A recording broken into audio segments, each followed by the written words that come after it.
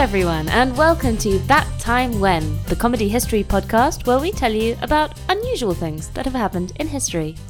My name's Amelia Edwards, and with me as ever is my co-host, Barnaby King. Hello there. And with us as well is Barnaby's beer. Special guest this week is my homebrew.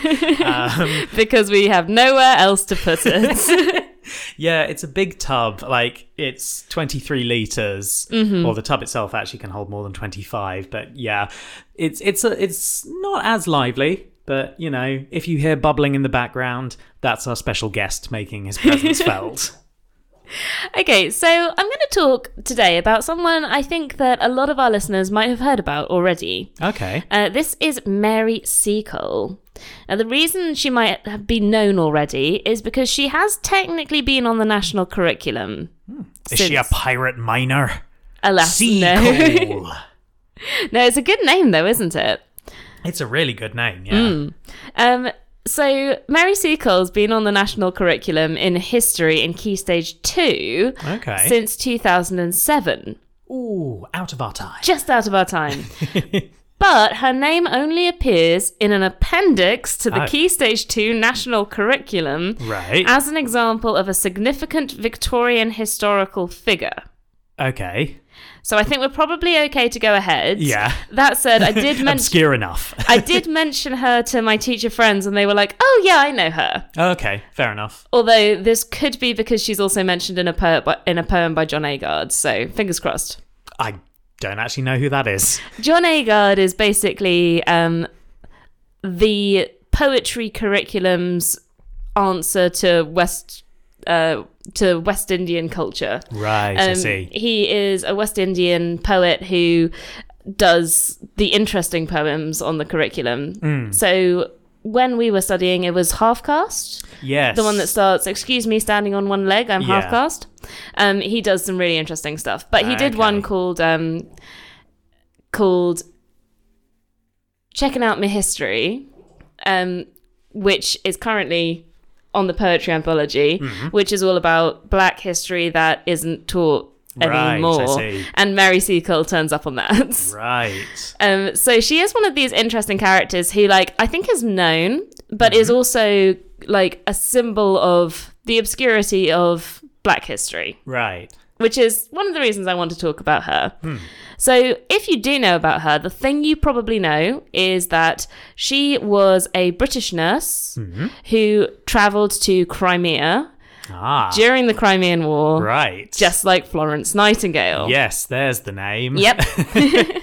So she's often kind of set up against Florence Nightingale in a kind of there can be only one sort of way. They were on opposite sides of the fight. The Crimean War was because of them. Florence Nightingale led troops into battle, carrying the symbol of a lantern. I don't know what Mary Seacole led them, like what her symbol was, because you haven't told me about her yet. Okay. Big old scalpel. So basically, Mary Seacole was pretty much forgotten about in history for, I think, around a century. Whereas, as you know, Florence Nightingale has become almost a legendary figure. Like, pretty much straight away you go, the lamp. Yes. We all know her as the lady with the lamp. And, you know, she's that famous Victorian, caring, wonderful lady. Whereas Mary Seacole fades into obscurity. Of course, one of the things I always think about Florence Nightingale is from an old BBC Radio 4 comedy show. Yeah? It's one you know. I don't know if our listeners will. It's called Old Harry's Game. Oh, yes. It's about hell and the devil. And the devil is trying to disabuse this professor of the notions that humanity is good. Yeah. And the professor is like citing all these examples, and the devil just keeps sort of going, "Oh yeah, they're in hell. Yeah, like, they've done this." And he brings up the professor brings up Florence Nightingale. He's like, "Oh yeah, she's here. Well, why is she in hell? Oh, for taking advantage of all those wounded soldiers." Oh no! So the thing is, that is all I can think of when people start talking about Florence Nightingale, and there are times when I'm almost repeat it as a fact. Oh no! But I have to stop myself and remember, no, that's from a comedy show by Andy Hamilton. No, so I'm going to say straight out, I have a lot of respect for Florence Nightingale. She is really cool. The only reason I don't talk about her here is because she's very well known. She's very well known. Yeah. Basically, I think that there's two reasons why Florence Nightingale was remembered and Mary Seacole wasn't. Okay. The first one is that they had different approaches to nursing. So Florence Nightingale had the authority and backing for her expedition to Crimea from the British government, and she travelled with 38 other female nurses who she brought with her and organised. Her legions. Pretty much. And she also definitely managed to make a massive, measurable impact on the recovery rates of soldiers. Nice. The reason that they were measurable was because Florence Nightingale was a brilliant mathematician, which doesn't get mentioned so much. But if you look her up on Wikipedia, and this is one of my favourite things, it says statistician. Excellent. And she really was. I think she might have invented pie charts, and if she didn't, then she made them very popular. Nice. And also, she worked out things through her use of statistics, like maybe we should observe good hygiene practices. And as a result of that, when she came back into the UK, she changed nursing in the UK forever. She kind of Sherlock Holmes medicine then. Pretty much. Kind of like deduced based on like most likely probabilities and that. Exactly. She worked out what was going wrong with things and she sorted them out. So I think there's a lot to be said for her.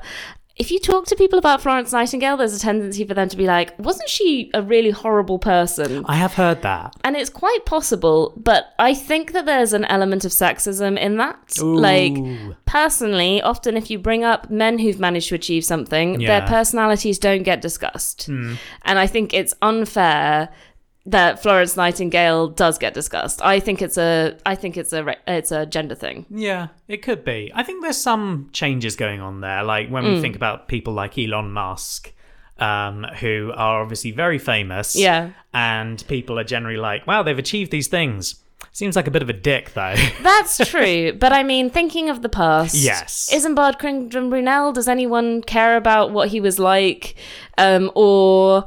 I don't know, that guy who discovered penicillin. Oh, Alexander Fleming. There you go. Do you know about his personality? That's a good point, actually. Yeah, but enough. Florence Nightingale, what a bitch. You checked my sexism privilege. Thank you. But I agree. I think things are getting better, but I think it's one of those things you look back in history, you're like, oh, Florence Nightingale, she's meant to be a lovely, kind nurse, but actually she was really harsh to people. Who cares? Sorry, but like... this is a very good point.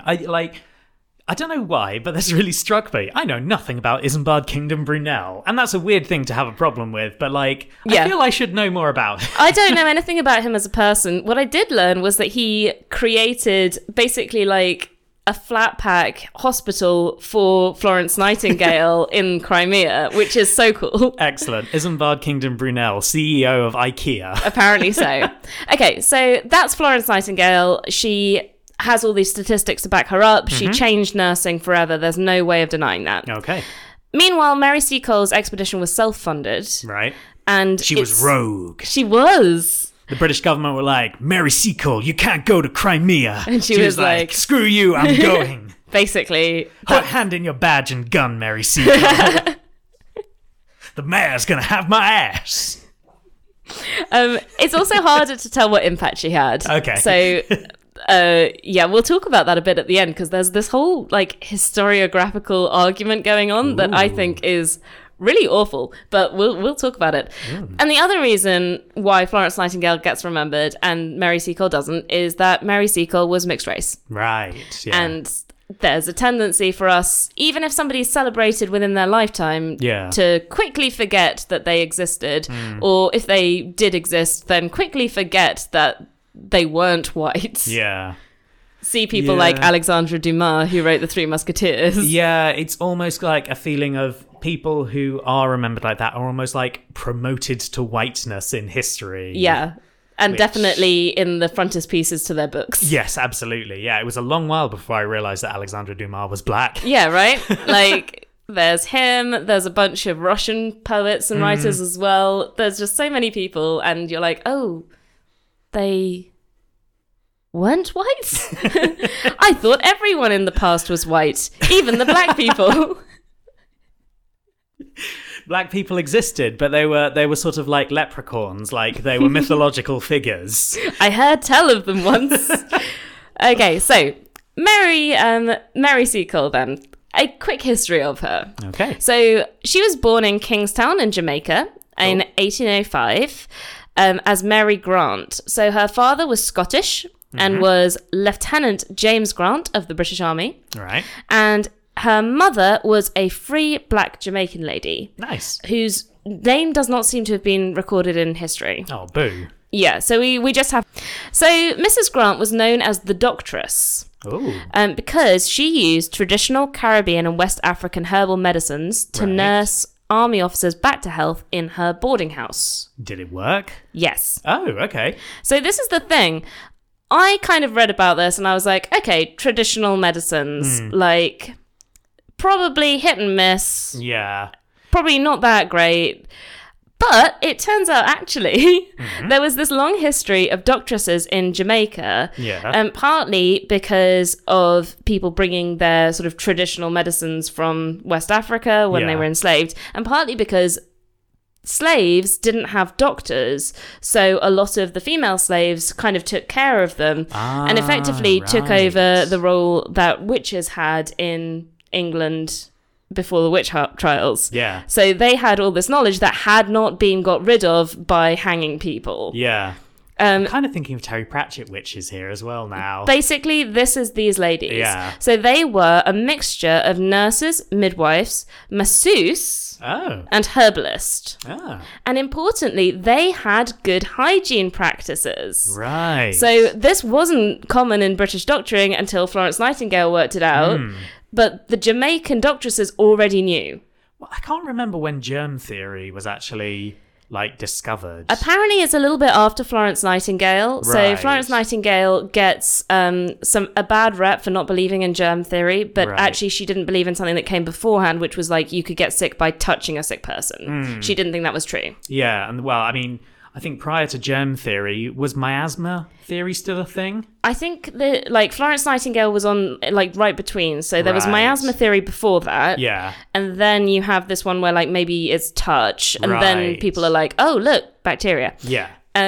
So I guess for those who don't know, miasma theory is the idea that sort of bad smells and bad airs cause diseases. And I guess the thing is, like, with all these things, there is a grain of truth to it. Because it makes so much sense. like- If you're in a sick room, you know it doesn't smell good. Yeah. And if you hang out in sick rooms all the time, you'll probably get ill. Yeah, and generally, if something smells bad, it can cause some sort of infection or illness, like, well, poop. Yeah. Shall we move on? Barnaby's a bit tired today. Yes, I am. Okay, so Mary Seacole grew up in this environment, and so she's part of like this really long tradition of doctresses. She learned nursing from her mother. She began helping with patients at the boarding house aged 12 years old. Ooh. So this was with some pretty extreme diseases because they were in Jamaica and the British officers kept coming down with these tropical diseases that they weren't, acclimatized to. Were they just bringing a lot of syphilis over? No. We're thinking things like cholera, yellow fever, right. that kind of Okay. thing. Because So when you're like British officers coming over, I'm like, this is going to be sexual, isn't it? no, it's not. That doesn't get mentioned in her history. Okay. Although, granted, this is because a lot of what we know about Mary Seacole, she wrote about herself. So we get a lot from her own autobiography, which is Right. always cool. Yeah. So she married Edwin Horatio Hamilton Seacole. Wow. Yes, in 1836. And family legend had it that he was actually the illegitimate son of Horatio Nelson and Emma Hamilton. Oh my. She definitely thought that he was at least Nelson's godson. Right. So she gave a ring in her will that had belonged to him and had apparently been given to him by his godfather, Horatio Nelson. Turns out it's not the same Horatio Nelson, but Horatio Nelson who ran a butcher's in Bexhill. Well, it could have been that Horatio Nelson because Right. he, as a young man before his fame, spent time in Jamaica and was nursed back to health by a doctress. Oh my. How Because- romantic. It's all very Mills and Boone. I know, isn't it? But instead he went off with Emma Hamilton, so that's okay. However, their marriage didn't last long. Not Horatio Nelson's, Mary Seacole's and Edwin Horatio Hamilton Seacole's, because Edwin died quite young. Okay. So she then did a lot of travelling around... She's like, no one's ever going to die again on my watch. Oh Almost. I mean, she travels around like places like Panama, Yeah. and also parts of Jamaica and possibly Cuba. Oh. And so, for instance, in 1851, she went to Cruces in Panama, which apparently was like the back end of Beyond in those days, Right. to stay with her half-brother. And as soon as she got there was an outbreak of cholera. Oh. And she treated the first victim of the cholera outbreak, and they survived. So she got a Nice. load of patients from this. Yeah. And the rich patients paid her, Yeah. but she treated the poor for free. Yay. Just like our favourite people always Yes. do. Yeah, Dr. Graham. Dr. Graham. Now, this instance of her going to Panama is really interesting because she made her journey back to Jamaica, and she had sort of been there treating all these people, being basically the only course for a lot of these people. Yeah. Because the other options were the Catholic Church or this one dentist. Okay. This one dentist who was really confused as to why all these sick people keep turning up. He's like, "Do you want me to look at your teeth?" I was like, "No, I am pooping forever." I know, right? So she talks a lot about like how Americans tended to view her because being in Jamaica, she was kind of used to British officers. Yeah. But she also became used to Americans, and their outlook on her was apparently a little bit different. Okay. Possibly because of the history of slavery. Well, yes. So she records a white American giving a speech at a leaving dinner in which he wished that God bless the best yellow woman he ever made, and asked the listeners to join with him in rejoicing that she's so many shades removed from being entirely black. Oh. He went on to say, if we could bleach her, Oh my god. by any means we would, and thus make her Jesus. acceptable in any company as she deserves to be. Oh my god, like this ties so well into us talking about, like promoting to whiteness in history. Exactly. Like, that's literally what this person is This saying. guy was literally trying to do that. Jesus. But Seacole was Yeah. really proud of her black heritage, and she said that she did not appreciate his kind wishes with respect to her complexion, Nice. and said, if it had been as dark as any black person's, I should have just been just as happy and just as useful, and as much respected by those who respect I value. And she had a mic drop moment, walked up to him, went to shake him by the hand, but grabbed him and it turned into a suplex and she threw him over her shoulder. Oh my god, almost. She drank to you and the general reformation of American manners. Oh, that's so good. Isn't that good? Oh, sick burn, bruv. Indeed.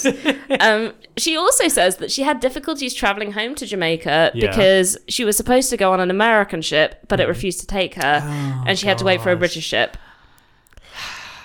So she did a lot of traveling around in the West Indies, basically, Yeah. and basically sorted out a lot of outbreaks of cholera and yellow fever. With mixed results, obviously, because it's cholera and yellow yeah. fever, it's a tricky thing. But I am just enjoying this idea that, like, there's an outbreak of cholera. Send for cholera, woman. She flies through the air. So I quite like, there's a description of the medicines that she used, and one of the things she did was to make sure that people stayed really hydrated, for instance, if they had cholera. Nice, yeah. She didn't treat them with opium, which I think seems like a good idea, maybe? I don't know. I don't know. I kind of feel like if you have cholera, you might as well be off your tits while you're on it, while you've got it. That's very true. Okay, so this brings us to the next stage of her life, which by this stage she's well into her 40s, but she's an adventurous lady. Yeah. So in October 1853, the Crimean War broke out. Now, this was a war between Russia and a coalition of the UK, France, Sardinia, and the Ottoman Empire. I don't know what Sardinia's How did doing. Sardinia sneak in there? I don't know. Apparently they're just really into fighting with Russia, Fair enough. which, if that's what you want to do, fine. Is it left over from Napoleon or something? I have no idea. Anyways, so the Crimean War was kind of a really big deal within British history. Yeah. It was kind of a really big celebration of British soldiers being amazing, including things like the charge of the Light Brigade. That was literally the thing I was about to say. It's like that's not a thing, like something to celebrate. That was a massacre. But they talk about it in a celebratory way. Well, yeah. Yeah, I know. But soldiers very brave. generals gave very, very bad orders. Absolutely. So the thing is that Mary Seacole kind of bought into this idea of like the bravery of war. Right. I guess we were really full on into British Empire mode, and we got really excited about being able to fight the Russians because they had a lot of cannons. Yeah. So So Mary Seacole turns up and is like, this is shit. This is not what was advertised to me. well, I mean, so she read about the war in the newspapers, and she also wanted to go because some of the soldiers she'd already nursed in the 48th and 97th regiments were being shipped there. Right. She decided that she wanted to go to England and volunteer as a nurse so that she could experience the pomp, pride, and circumstance of glorious war. Damn. I know.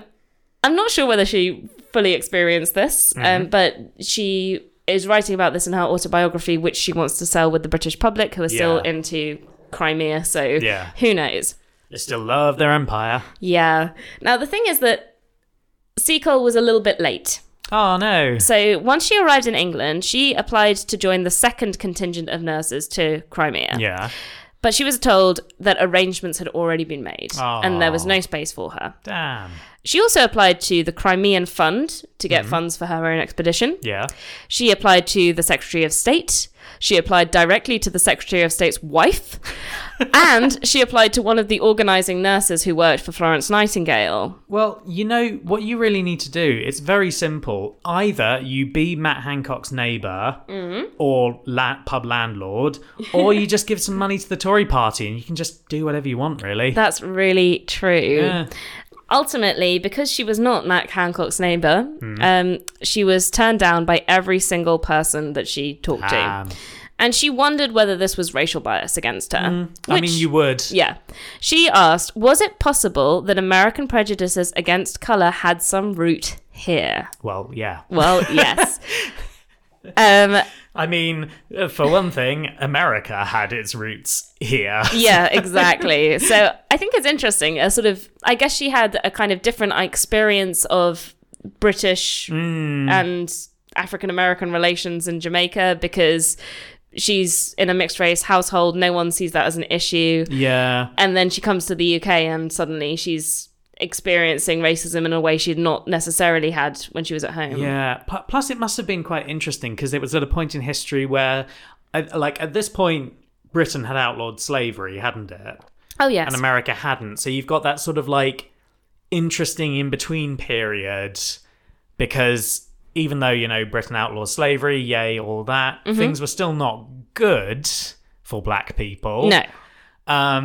And yeah, I imagine that's going to produce some interesting cultural differences, which, you know, doesn't always happen when you've got soldiers who are well-travelled. Yeah, that makes sense. Yeah. She does mention that she was travelling with a companion in Britain, like at an earlier point. Yeah. Because she came to Britain a couple of times. Oh, cool. And that She holidayed in St Austell. she came basically to do loads of business because she was a proper businesswoman as well as being a nurse. Well done. And her travelling companion on her first visit to England was apparently darker skinned than she was. Right. And even though there were black people living in London at the time, she still drew stares, and this was something that she kind of noticed. Yeah. So basically, Mary Seacole's gone to ask all these people for help in getting to Crimea. She's determined that she's going to do this. Everyone said no. So she decides to do what she's always done. She's going Treat cholera. Well, she does treat cholera in... or at least that was one of the major issues that was killing off the soldiers in Crimea. Actually, more so than the Russians. I meant just around England. Yeah, no. She decides to set up a hotel. So remember that her mum had a boarding house that she was treating people in. Oh, yeah. That's what Mary Seacole's had as her base as well. Oh, okay. Yeah, makes a lot of sense. So she sets up a hotel in Crimea. And she uses it as a base for nursing soldiers as well as a business. I feel like property prices are going to be pretty cheap at that point there. Oh yeah, I'm gonna show you a picture of the property in a moment. So she used her own money to do this, and she bought a load of supplies and took them with her to Sevastopol in Crimea. She set up her hotel, which she called the British Hotel, within a mile of the British headquarters. Nice. So one of Florence Nightingale's companions did some drawings and sketches of various places.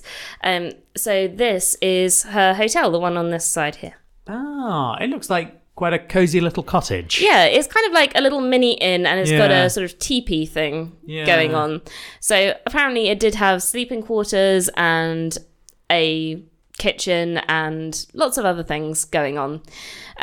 So the British Hotel used to sell people all kinds of provisions, Yeah. from a needle to an anchor, as she says, as well as providing food to British officers, which was apparently particularly good. A Frenchman went to Crimea because he wanted to improve the lot of the British soldiers in terms of cuisine. Ah. And he said that her food was really good, and also she managed to serve him champagne on his first visit, so Oh, he was quite amazing. impressed.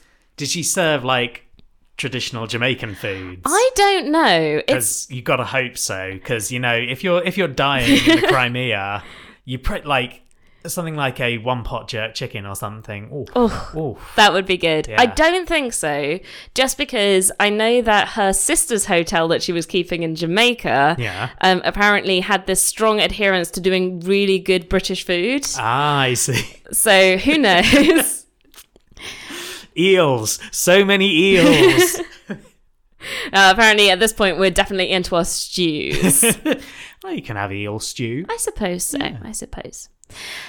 So apart from serving officers at the British Hotel, she also provided catering for spectators at the battles. Oh, nice. So she used to travel about 3.5 miles to stand on Cathcart's Hill and be an observer of the battles that were going on.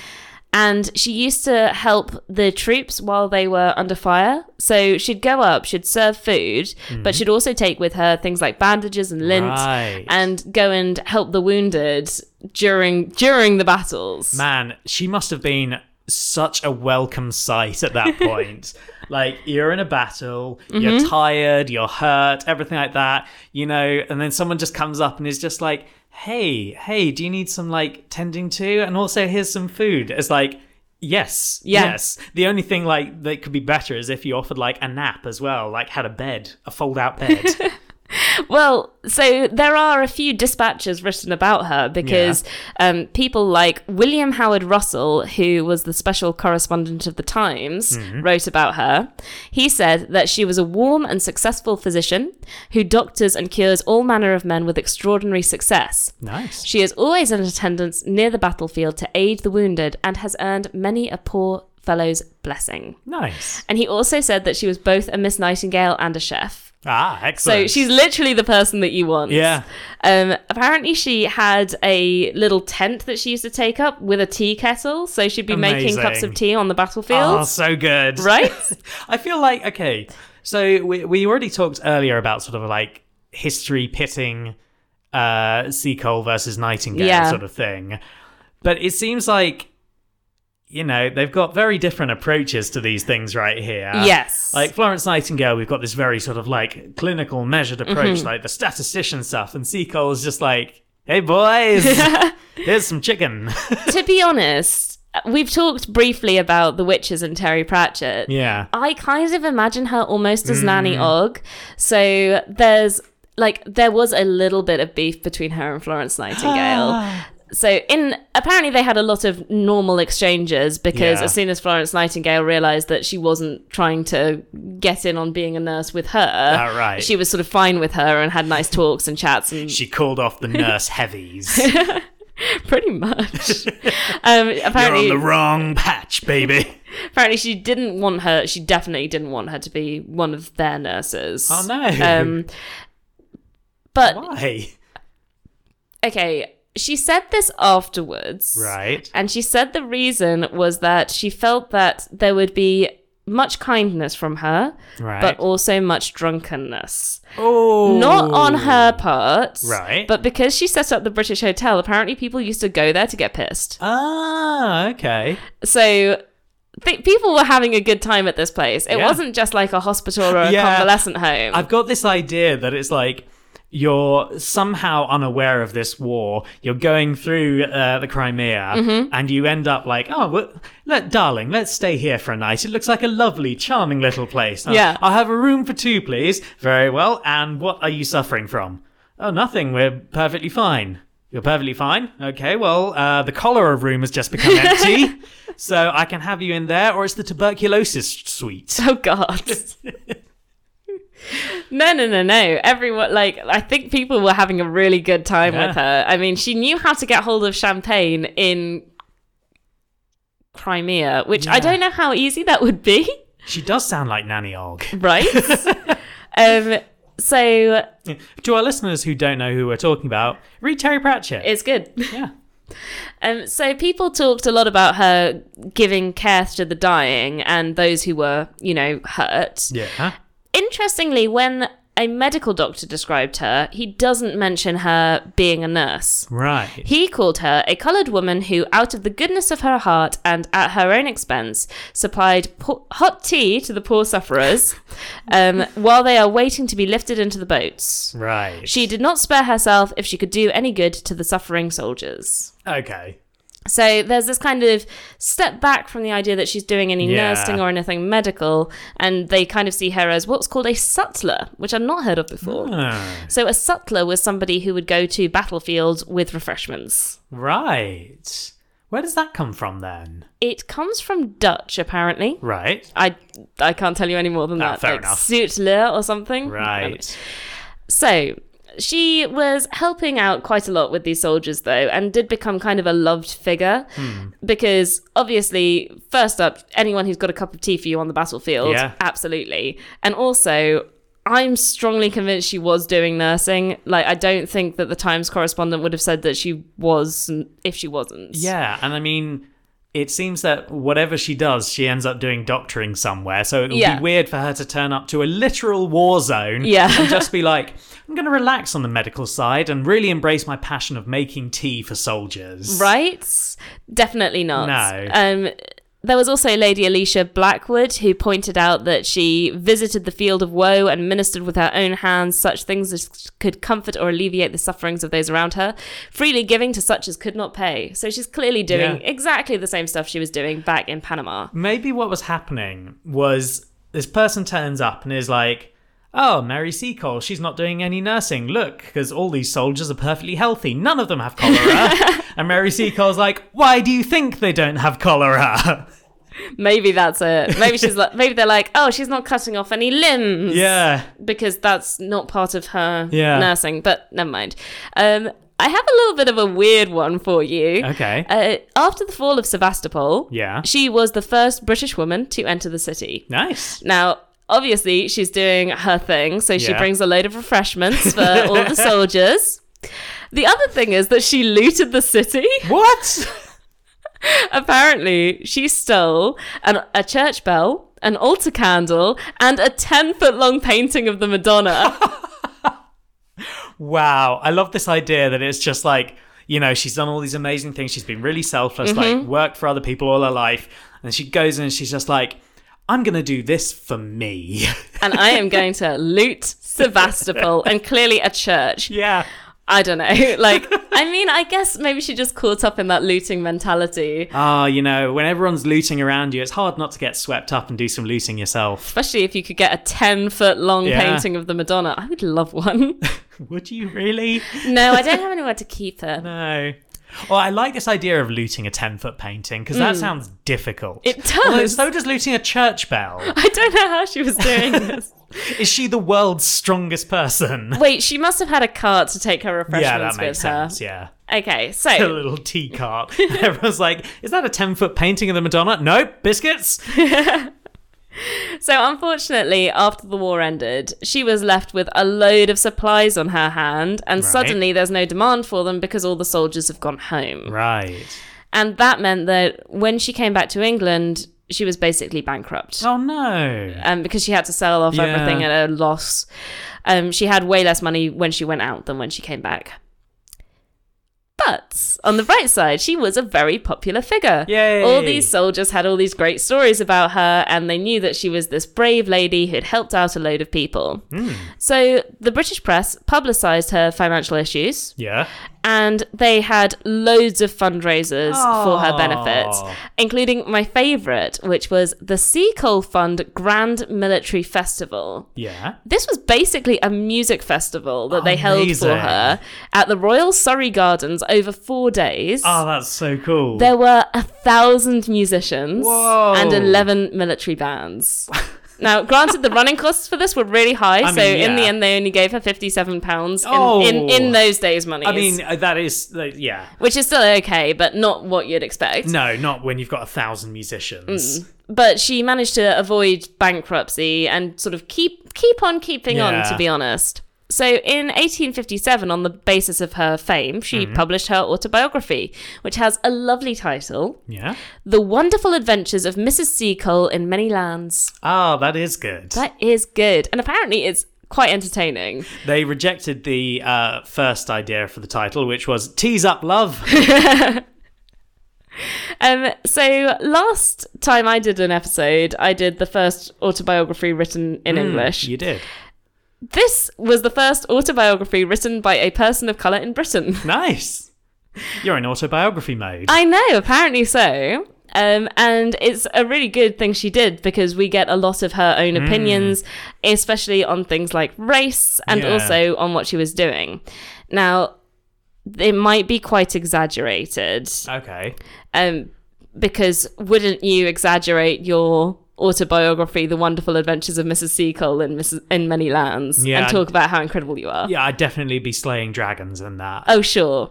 Okay, so her later life is pretty much more of the same, sort of getting money from these fundraisers, and also she joined royal circles a little bit. Oh, nice. She became the personal masseuse to the Princess of Wales, who apparently suffered from some leg problems. Oh, wow. So, yeah, that is a pretty all right life to end up with. And in the end, she was financially solvent. Everything was pretty okay. Oh, good. Now, I want to talk a little bit about the beef between her and Florence Nightingale, because ultimately she says in her autobiography that she met Florence Nightingale on the way to Crimea. They had a few chats and they were all fine. Oh, right. Florence Nightingale did discourage people from hiring or from allowing her to go on other expeditions. Right. Because being an adventurous lady, she did want to go to other war zones. Yeah. And apparently Florence Nightingale said, no, she let everyone get really drunk, and I'm against that kind of thing. But, I mean, I think this is one of those things. I think Florence Nightingale is a bit of a stick in the mud. Yeah. I can understand her having this very high idealistic version of nursing. I can see that. Yeah, pretty much. So that's the worst thing between the two of them, I guess. Right. Is Florence Nightingale didn't want her to go to other war zones because she was letting the soldiers get drunk. She didn't approve of the drinking. No. But the issue really, I think, is modern historians. Okay. So since Mary Seacole got included in things like the curriculum, there's been this kind of backlash against her. Right. By people who are fans of Florence Nightingale. So there's this feeling like there can be only one. You can only have one female nurse in Crimea, which is so weird given that Florence Nightingale took 38 other female nurses with her to Crimea. Like, there is room, guys. Yeah, right. So the main person who talks about this issue is Lynn MacDonald, who is co-founder of the Nightingale Society, which promotes the legacy of Florence Nightingale. So she thinks that Seacole's role in the Crimean War was overplayed. Right. She says a lot of nice things about her, and then she says, while her cures have been vastly exaggerated, she doubtless did what she could to ease suffering when no effective cures existed. In epidemics pre-Crimea, she said a comforting word to the dying and closed the eyes of the dead. During the Crimean War, probably her greatest kindness was to serve hot tea and lemonade to cold, suffering soldiers awaiting transport to hospital on the wharf at Balaclava. She deserves much credit for rising to the occasion, but her tea and lemonade did not save lives, pioneer nursing, or advance healthcare. Well, that's a patronising pat on the back. Isn't it? Yeah. It makes me furious. Yeah. It has been pointed out by other historians that this really does a disservice to the tradition of Jamaican doctresses. Yeah, and absolutely. to be honest, without wanting to call out certain people like You already Lynn have McDonald, too late. it We're going to sounds start a feud. okay. It sounds a bit racist. Isn't the word I'm looking for? Racially motivated. Not quite. It Tinged sounds with racism. A soupçon of racism. specifically. It sounds a bit Eurocentric. Right, yeah. Like, only European people kind of worked out how to deal with cholera Yeah. or hygiene methods. Yeah. And, like, obviously, her cholera remedies weren't as good as modern doctoring. Well, yeah. Well, yeah, right? But we know that people who were looked after by the Jamaican doctresses tended to have a better outcome than people who were looked after by European doctors in Jamaica. Yeah, I mean, this is the era where doctoring in European terms was pretty, like, that was hit and miss at that for point sure. as well. I mean, they hadn't had Florence Nightingale along to go, hold on a sec. Wash your damn Maybe we should wash our hands. before you start sticking them inside people. Yeah. And also, it completely ignores the fact that we know she definitely did medical things. Yeah. And sorry, it makes me very cross when people come across with this kind of attitude, Yeah. going, oh yes, her tea and lemonade was the most important thing. And it's like, William Howard Russell, the Times war correspondent at the time, said that she cured broken limbs. Yeah. Like, there's no denying that she was being a nurse. I think it just goes back to the thing I said earlier. It's just like, she's been doctoring all her life. Why would she turn up to Crimea just to serve tea? Yeah. Well, apparently this lady also thinks that she only, like, gave some comfort to the dying of the people who were dying of cholera. And it's like, no, she was probably doing at least as good a job as other doctors. So in her own autobiography, and remember I have said this could be exaggerated, she mentions that in terms of midwifery, she never lost a mother or a child. Oh, damn. Now, That would be impressive if true. it would be so impressive because at the time, what is it? What's the word for it? I'm not going to have the right word, but basically, death in childbirth happened a quarter of the time. Whoa. Either the mother or the child. Yeah. So when she does this boast, I'm not sure it could possibly be true, but it suggests to me that she had some pride in her midwifery. Yeah. She must have had a reasonable survival rate. Yeah. And that means she was doing something right. Yeah. And possibly it's just the fact that there was a tradition of hygiene practices. But even if literally all she's doing is turning up, being hygienic and cleaning wounds, isn't that pretty much what you want from your nurses in Crimea? Yeah. Anyway, so I'm very grumpy at Lynn McDonald for this. I think that there is a tendency, I think the reason why there's this backlash is because there's this sort of belief that if you put emphasis on Mary Seacole, then it does do that thing that I talked about at the beginning where you go, oh, Florence Nightingale was a really horrible person, whereas Mary Seacole is actually the one true Crimean nurse. Yeah. I think there's room for both. Yeah. And I think that putting down Florence Nightingale on the basis of her personality is stupid. Well, it seems like they were both effective, just in different ways. And to be honest, I would probably rather be treated by Mary Seacole because it just sounds like a much nicer time. But, you know... I mean, you would be drunk. Exactly. But not enough opium. No, but I'm not going to turn down a Florence Nightingale. No. Because, you know... I'm like, there can be, as you say, there can be only one, Highlander style.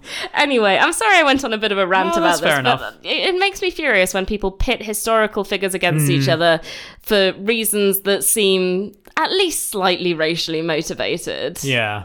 Like, yeah, I'm glad you added that bit, because obviously there are some like historical rivalries that people really get into, like Edison and Tesla. but at least that has some basis Yes, in their exactly. actual lives. Yeah. Like, they are stealing stuff from each other, or at Yeah. least Edison's stealing stuff from everyone, possibly. But in this case, like, there was a little bit of tension between them, Yeah. as one might expect. But it seems more like a professional disagreement rather than, "Oh, I hate you, you're wrong and killing people." And, Yeah. Both these ladies were helping. Yeah. Florence Nightingale, I think, has had a longer impact because of the way that she reformed nursing. Like, she Yeah. genuinely reformed nursing schools and things like that. But I think Mary Seacole has her place, and I think it's worth talking about both of Yeah, them. no, totally. Thank you for listening to That Time When. You can follow us on Twitter at ThatTimeWhen4, and if you have any suggestions for episodes, you can email us at ttwpod@gmail.com. Thank you, as always, to Kevin MacLeod for our theme song, Anachronist, as well as any other music that Barnaby's included. And thank you for listening, and always remember to invest in eels. Goodbye.